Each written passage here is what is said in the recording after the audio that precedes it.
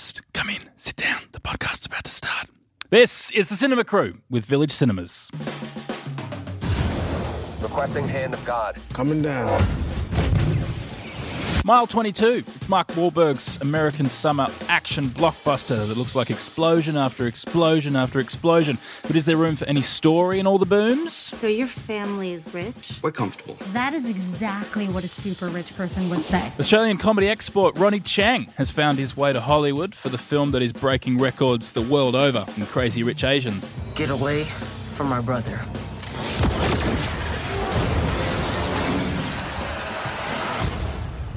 Maybe keep that thing on the first mode, yeah? Science fiction is always cleverly telling us about our human relationships, and for the latest from the Stranger Things producers, it's even in the title, For Kin. Have a guess who called here today? Henry Selbert. Hi. Well, you must have made a very good impression. And there's a new Australian rom-com called The Flip Side, which stars one of the UK's most famous comedians of all time.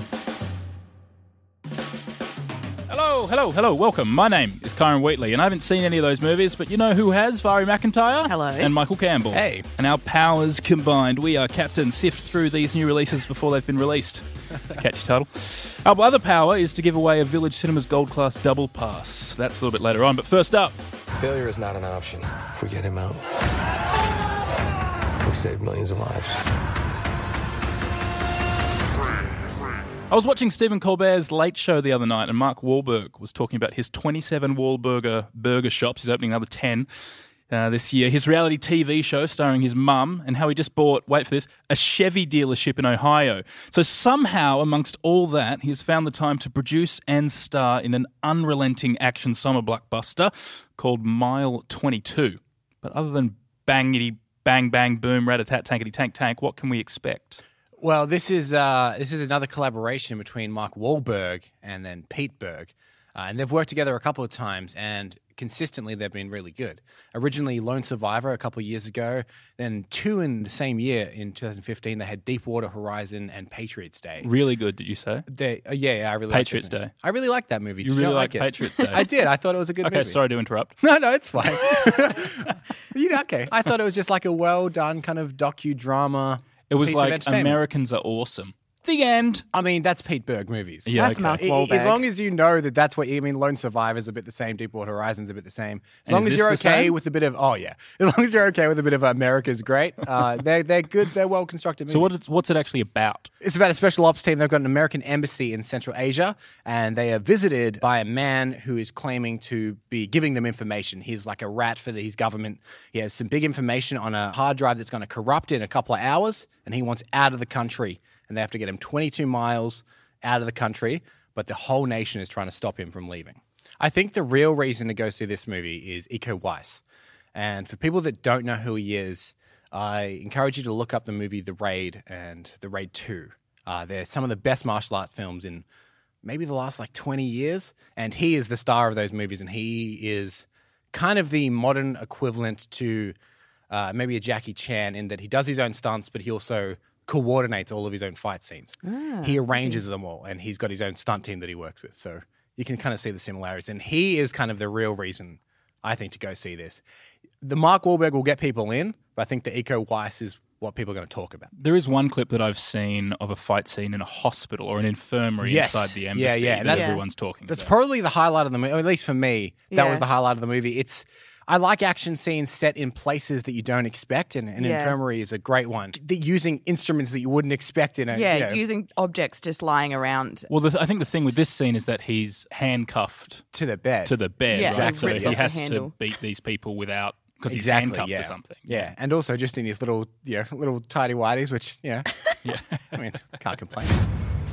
Send him to medical to see if he's who he says he is. What is your name? Lee Nur. Are you involved in acts of espionage? Yes. I have information that proves my government is planning an attack on the United States. You have no idea how evil my government is. Put me on a plane to the US and I'll give you everything. But you know who else is in it as well? John Malkovich and Ronda Rousey. And the I wasn't MMA. expecting them. Yeah, Ronda Rousey is the boxer, and maybe she's not doing so well mixed at that. martial arts, is that what it is? MMA, yeah. Okay, It's the so- one where you can do anything. Yeah. Yeah, but she's also been in a couple of movies, and she does a really good job of it. Obviously, because they play special ops and You mean like the dramatic the bits? tactical, She yeah. does a So really the good job of that? tactical Oh. unit, and they've got guns, and there's a couple of really strong female characters, and she just looks real kick-ass. She really looks the part, plays it really well. Though there is something I noticed, and I don't know if it's probably not that well known, so I'll explain it. Have you ever heard of the screenwriting concept of putting an eye patch on someone? The idea is if you have a character and maybe they're not that original, you put an eye patch on and people are like, oh, what's he got the eye patch? Where did he lose his eye? And it makes it more interesting. And a lot of characters in this are, quote unquote, wearing an eye patch. And Mark Wahlberg, he's a very angry man. And he's very kind of short-fused, but he has this little yellow band on his wrist that he's always snapping. Yeah. And that's the way that he calms himself down. Like But- a little Make Poverty History band. Similar, but it kind of causes him pain. But that to me was like, you've got this special ops all-American guy, and maybe that's not that unique. So they give him this one little thing. They put an eye patch on him. I don't think it's... Our audience is looking for a unique take on American action hero in Mark Wahlberg. I mean, I don't think there's anything Doesn't he wrong. doesn't he just do like terrifyingly confident? There is something that I wish was better in this film, which is the editing. Film?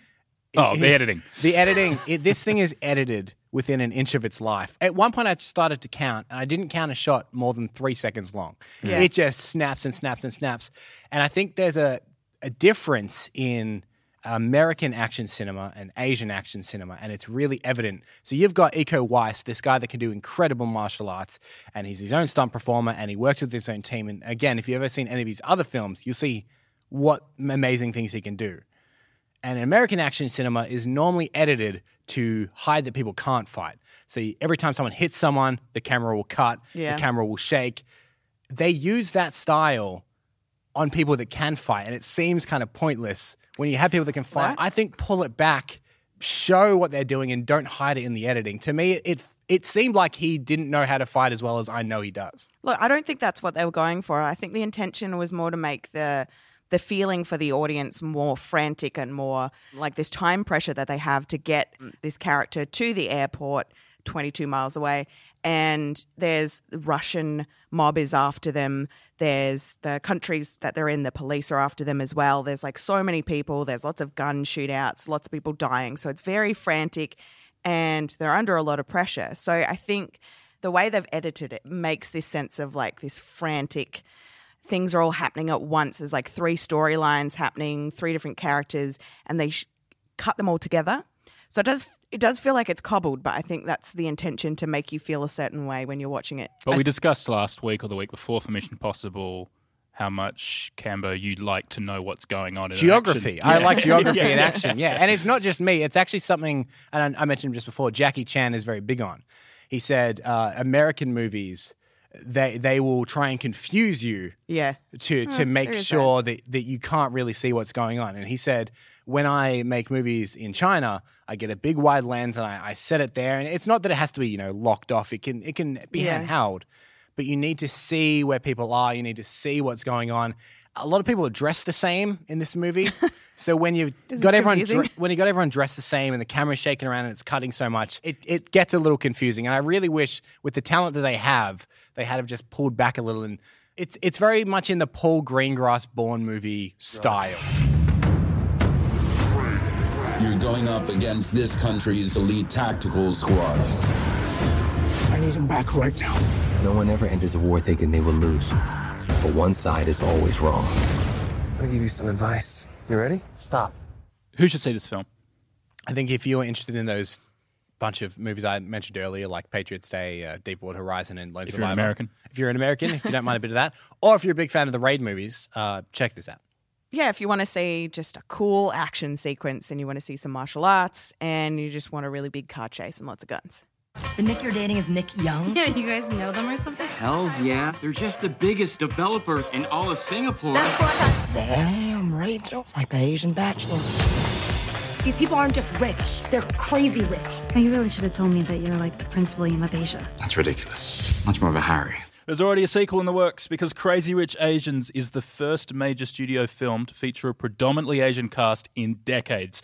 Beat out Mile 22 and others to win the box office on its opening weekend with $25 million, and is the first romantic comedy to do that in 3 years. So yeah, they're making another one.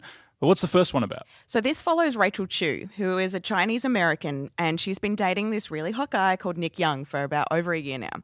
He invites her back to Singapore for his best friend's wedding, and then Rachel finds out that his family is like super, super duper rich. Like the name of the film. And she basically has to fight for her right to be there and to be accepted by the family. I think with this movie, there's two things you need to talk about. They go together, but you should talk about them separately. One is the importance of the film, because it's something worth noting, something worth discussing. And then there's the quality of the film as well, because I think it's a very important film. And with movies like Black Panther and Wonder Woman, it's really another big step forward for representation. People often say important when they can't say good. But this is both, right? That's what I've heard, that this is both. Well, Yeah. What I'm seeing is like the 98% fresh on Rotten Tomatoes. To me, it just felt like another rom-com. You know, I don't think the material necessarily elevated from a story point of view. It felt like a rom-com to me. But I can see that just having a rom-com with this kind of cast and with this kind of importance is a good thing. So you don't think it's just a rom-com? It wasn't as like this sappy love story that you normally get with Hollywood love stories. It's like... See, I disagree. Yeah, well, I feel like the story is like Cinderella. It's got that theme, but she's already got Prince Charming. And she's gone to the castle to meet the parents, basically. So it's less like about... yeah, but like way hotter outfits. Yeah. And the main plot is more about the individual people rather than the love story. So even though it is a rom-com, there's elements of both, but it's more about the individual journey between Rachel and Nick rather than them having a relationship and being all lovey-dovey. You're right. It's not sappy. like You've Got Mail or anything like that. And yeah, you're completely right. I guess my problem is the problems the characters faced weren't particularly big problems. They're very superficial problems. I wanted a little bit more depth from it, I suppose. It's a very superficial movie to me, and it's not to say that it's not a well-made movie and not a well-acted movie. It is. I just felt like it started to become a little style over substance, and that it's shot beautifully. It's put together beautifully. Henry Singapore Golding looks amazing. is topless in it heaps. I know, and you know I like that. He's actually a very good-looking man. I'll get to that later. I have a whole point on him. Mom, this is Rachel Chu. She just thinks you're some like unrefined banana. No. Those are for your fingers. Yellow on the outside, or white on the inside. Do something crazy! I chose to raise a family. For me, it was a privilege. But for you, you may think it's old-fashioned. Don't you want Nick to be happy? I know you're not what Nick needs. She's like trying to play a game of chicken with me, thinking I'm gonna swerve like a chicken. But you can't swerve. You gonna roll up and be like, Bok bok, bitch. okay, maybe like not as aggressive. Searching is a film that's coming out next week that we're going to talk about, starring John Cho. And it's like a thriller starring an Asian American actor. That's not common. This film, Crazy Rich Asians, obviously predominantly starring Asian cast members. Is representation in Hollywood, like, is Hollywood finally getting the message? Is it actually changing? Yeah, I think they're doing a really important job at having more representation on screen. And even though I think this film is going to be aimed at a wider audience for a lot of different cultures to appreciate, I think an Asian audience might get a deeper appreciation out of some of the aspects in the film. Like, there's a lot of scenes about the importance of the family making food, all these traditional dishes and stuff, which I can appreciate from an outside perspective, but someone of an Asian background might have a deeper understanding of. Yeah, absolutely. To just kind of put a cap on how rare a film like this is being made, especially with Constance Wu in the lead, we talked last week about female representation, how it went up from 11% to 36% in a year. However, since 2007, representation has barely budged. So last year, 33 of the top 100 starred women as the protagonist, but only 4 of those films had a woman that wasn't white. So the fact that you've got Constance Wu leading this film is rarer than you think it is, and that's a sad thing to say. This is so crucial because you can only be what you can see, right? If you're growing up an Asian girl in America, in Australia, wherever, and there are no Asian women in leads in films, then the idea that you could ever be in a movie is not going to strike you as a 10-year-old, as a 12-year-old. I think I saw an interview with the actors saying how important that was, especially Awkwafina was saying that when she was growing up and Constance Wu in the theatre, it's a lot different. There is Asian cinema, there's theatre and things like that don't have such a spotlight on them, and representation isn't such an issue because there is a wider range of actors. But it's very specifically about Hollywood and Western film where this is the issue. I'd love that the producers and the directors backed it, because when they finished the movie, Netflix came to them and said, yes, please, we will absolutely take this and we'll give you a deal where you can make the next film and the film after that and the film after that. It was all laid out in front of them for them, right? And they said, no, we want to go to the red carpet. We want this to be a cinematic release. We want to have the cameras, the media, the press, the international discussion about this. It can't just go on screens on your television at home. It's got to be a main film. Yeah, he even described it as life-changing money that he had to turn down. He said, it would have set me up and I wouldn't have had to do anything else. And I think, there's like what tenacity to be able to do something like that. And there was even reports when it was first being pitched around Hollywood, there was a producer that Kevin Kwan said he wouldn't name that said, wouldn't it be more interesting if Rachel Chu was actually a white woman? Then you can see the difference in the culture. And he said, no, it's not the point of the story. But that was back he said it was roughly when Scarlett Johansson was in Ghost in the Shell. So it was seen as like a thing that could be done. So good on them for sticking to it and not kind of letting up. So Oliver, are you a cousin too? Well, I'm one of the poorer relations. The rainbow sheep of the family. But I make myself useful. Whatever the youngs want, I procure. Golden koi fish, Honghuali furniture, a rare Cambodian gong. Why would they want to buy a rare Cambodian gong? Because they can.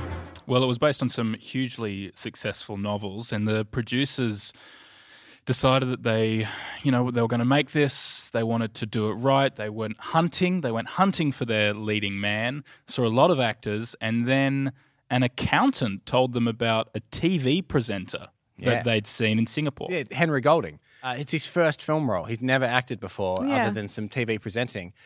And afterwards, I had to look him up. But he was a travel host on National Geographic. Right, it's so weird. And not only that, but he's also popped up. We watched, and we'll talk about it in a week or two, A Simple Favor, and he pops up in that, and he's great in that too. What about Ronnie Chang? He's an Australian comedian who had his own television show. He was all across our screens before we lost him to The Daily Show in America. He pops up in this. Look, honestly, he's not in it that much. I think if you're going in wanting a Ronnie Chang movie, you might be a little bit disappointed. There is other Australian talent, though. Chris Pang, the guy that plays the best friend getting married, is an Australian. He was in the Tomorrow When the War Began. Oh, really? Yeah. So there is some good Aussie talent other than Ronnie Chang, he's in a couple of scenes. Which one is he? He's one of the Bachelor's friends that's at the bachelor party. He only pops up kind of once or twice, makes a joke or two. A bit of comic relief, yeah.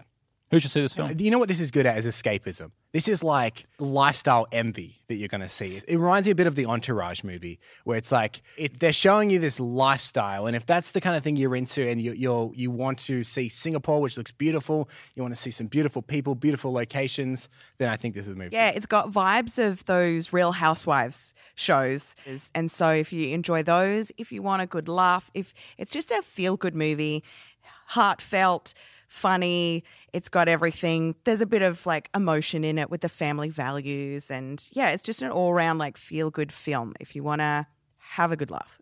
I just love that with Henry Golding, a new podcast, within a fortnight can cover a man's entire filmography. That is impressive, isn't it?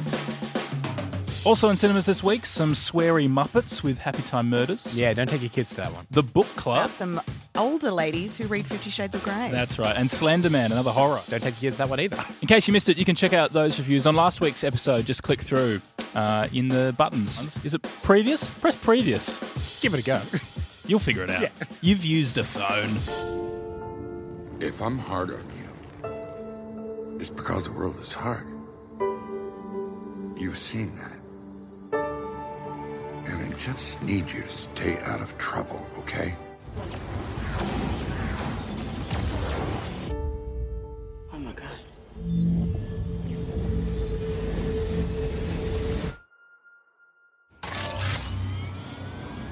There's all different kinds of sci-fi films coming out this year. You've got comic book adaptations like Transformers and Venom. You've got James Cameron, perfect future $100 million 3D mega movies.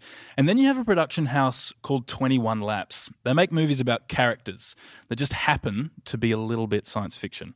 Arrival, Stranger Things, The Darkest Minds. They're known for making these incredible genre films that sink you into a world and talk about the humans within them. Do they fulfill their mission with Kin? Yeah, this is very 21 Laps, if that can become a phrase, Yeah. Like how certain production companies have a certain aesthetic, they've very much got theirs. So this is, and you'll see it on every poster from the producers of Stranger Things, as was The Darkest Minds a few weeks ago. I would say this has a much stronger Stranger Things vibe to it.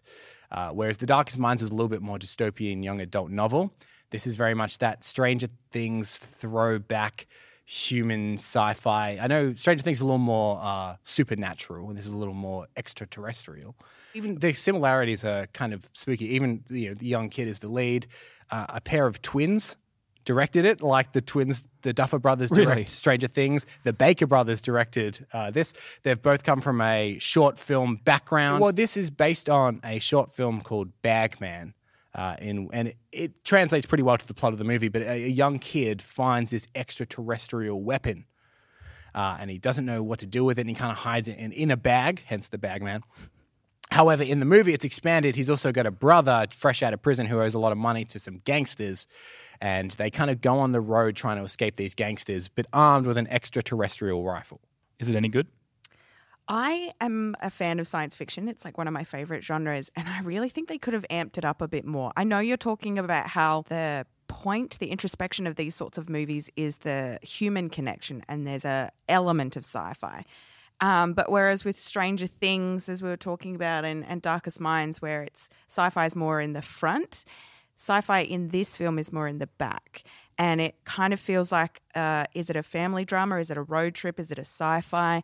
It's a lot of different genres. And I think they could have amped up the alien-esque genre. I think if something's just one genre, it can become tired. And the way to kind of reinvent is to think, well, what doesn't go together of a drama, road trip, and sci-fi? And you're right. It's a little uneven at times where the sci-fi goes away for a little bit and then comes back. There could have been more integration. But I think that the fact that this is a kind of like a fresh new idea that's molding two things I never would have thought of is kind of something that should be appreciated. I feel like overall it's a prologue to a bigger story, and I hope they do more.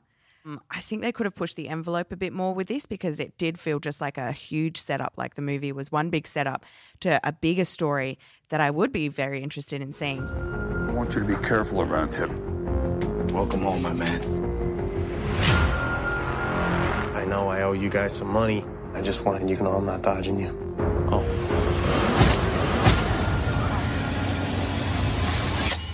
Let him go. The hell is that thing?